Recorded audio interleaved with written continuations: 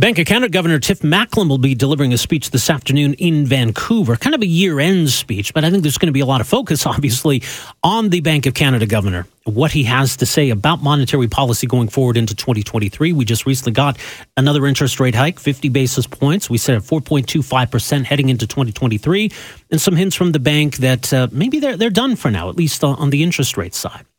A big part of the bank's job is not just meeting its mandate on inflation and the monetary policy required to get us there. There's a communications role in all of this. And in explaining to Canadians what it is they're trying to do, why they're doing what they're doing, and what the problem is we're trying to address. Does the bank got the communication side right? And how important is that to their job? Interesting piece yesterday in the Globe and Mail looking at that very question, how the Bank of Canada now finally seems to be getting it right, at least on that side. So joining us to talk a bit more about all of this and what's changed from a communications point of view of the Bank of Canada, very pleased to welcome to the program here Steve Ambler, Professor of Economics, University of Quebec in Montreal, is also, as mentioned, the co-author of this piece. It's up at Globe and Mail, theglobeandmail.com, and he's David Dodge, Chair in Monetary Policy of the C.D. Howe Institute. Steve, great to have you with us here today. Welcome to the program. Thank you very much. Good to talk to you. Yeah, I mean, the mandate for the Bank of Canada is pretty specific in terms of inflation, and that's what the bank is focused on. But in your view, where does communication and explaining all of this to Canadians come into play? Well, there was a big change in tone in the latest announcement. As you said, they're basically hinting that they may be through hiking for the time being. I think we think that the problem in the past was they seemed to be making firm commitments about what they were going to do, almost independent of what was going to be happening in the economy. For example, late in 2020, when we were just recovering from the pandemic and inflation was still very low, and they basically said, well, we're going to keep interest rates this low, which was 25 basis points instead of 4.25%. Until slack in the economy disappears. Now, by their own measures, which was one of the main things they use is to measure the output gap, which is the difference between GDP and full employment output, it's still negative. Now, so if that were the case, the bank's policy rate would still be at 25 basis points. And we think that it may have had something to do with the fact that they were a little bit late starting on their rate hikes. And by being late starting on their rate hikes, that might have meant that they've had to go higher for longer than they might have been if they'd started earlier.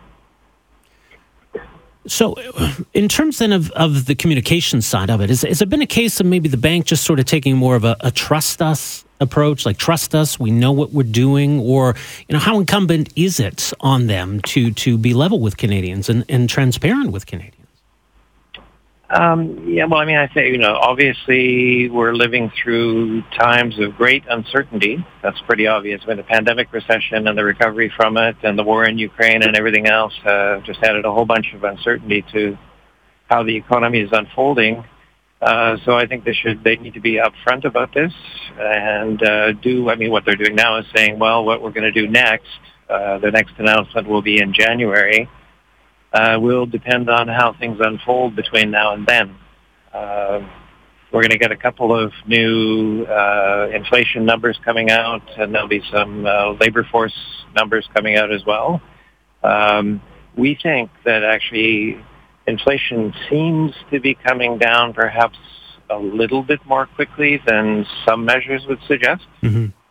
The bank looks at, and that's what their target is year-over-year inflation. But that's influenced has a big influence by what happened more than 6 months ago, when inflation really was white hot. Mm-hmm.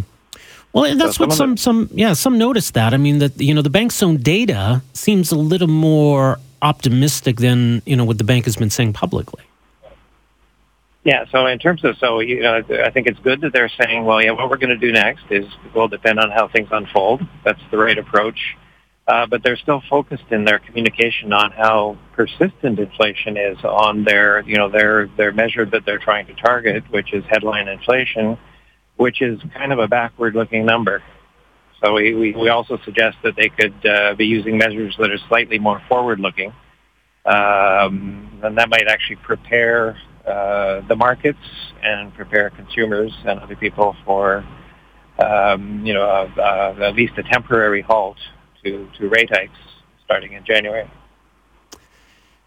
In terms then of whether the bank's done enough at this point and the risk of doing too much, as you point out in your piece, if inflation continues to fall and if economic conditions prove weaker than forecast, the bank will want to end its tightening cycle so that its policies don't throw the economy into recession. Are they cognizant of that, or are they remaining too narrowly focused on inflation right now? Oh no, they are cognizant. That's for sure. Mm-hmm. Their goal is always to hit inflation with a lag. We know that monetary policy has effects that come in with lags, but we're starting to see the effects of what they did a couple of months ago now, and we're still not sure of how strong the impact is going to be on inflation and also on the economy. As you say, if they go too high for too long, the big risk is throwing the economy into recession. They want to slow the economy, but they certainly want to avoid a recession. And I mean, the tricky thing with inflation, right, is it takes some time to measure, the impact of these rate hikes. And so the bank's got to find that balance between being too aggressive, but also waiting too long to raise interest rates a little bit, wait and see, raise interest rates a little bit, wait and see. Are they finding that balance? That's a very good question. As I said before, I think they started too late. Once they started, they've been sort of going hard and heavy at it. Traditionally, it's rare that the bank would actually change its policy rate by more than 25 basis points, but we've seen 75-point hikes, 50-point hikes. They started hiking in March this year, and we've already seen a total of 4 percentage points increase. So that's a lot. And as I say, we think it's time just to pause and wait and see what's happening. The bank's interest rates have effects, first of all, on people's expenditures that are interest rate sensitive. So we've seen that it already has had a big impact on housing markets, and to some extent on things like I think the prices of new and used cars have sort of stabilized, and the supply conditions are better for those as well. Mm-hmm. But then things percolate more slowly elsewhere in the economy. Now, because one of the last things that unfortunately is going to be affected is things like food prices, where I'm personally a bit pessimistic on food prices. I think they're probably among the last sectors to have prices stabilize. But my fingers are crossed, even for food. Right. And, as we get to that point, whenever it is that we get inflation back within that target range, and I don't know if it's the Bank of Canada's challenge or the federal government's challenge, because I think Canadians associate, ending inflation with an end to high prices. But even if we had inflation at, say, 1%, that's still 1% higher than right now. And right now, things are pretty expensive. So do Canadians maybe need to manage their expectations for what bringing inflation down actually means? It's not going to mean a reduction in prices. Oh, absolutely, yes. I mean, even if, say, food prices were to stabilize, unfortunately for all of us, they're still going to remain high. It's actually very, very rare to actually see overall what's called deflation, where the price index itself falls. That actually did happen for a couple of months, right at the beginning of the pandemic. But yes, I mean, even if they are back to hitting their target, what that means is prices will still be going up, but not as quickly. Well, we'll see what the Bank of Canada governor has to say in his speech today, and obviously what awaits in the new year in terms of monetary policy. Professor Ambler, appreciate your insight on all of this. Thanks so much for joining us here today. Hi, it's Shauna, and I might be a bad parent because my kids think French fries are vegetables. Hey, it's Ryan, and I might be a bad parent because I went out for wings when my wife was in the hospital after giving birth. Johnny here. I might be a bad parent because in my house, the tooth fairy gives pocket change. But we're not alone. Len emailed us and said his 6-year-old daughter's Tarzan moment going from love seat to lazy boy by curtains made him more proud than any dance recital. And Andy left his 2-year-old at the rink. All right, guys, I'm sure we're not alone. Like Andy's kid. For stories and confessions like this, make sure you check out our podcast. It's called Bad Parents, and it's available wherever you get your podcasts. I left a glove at the rink.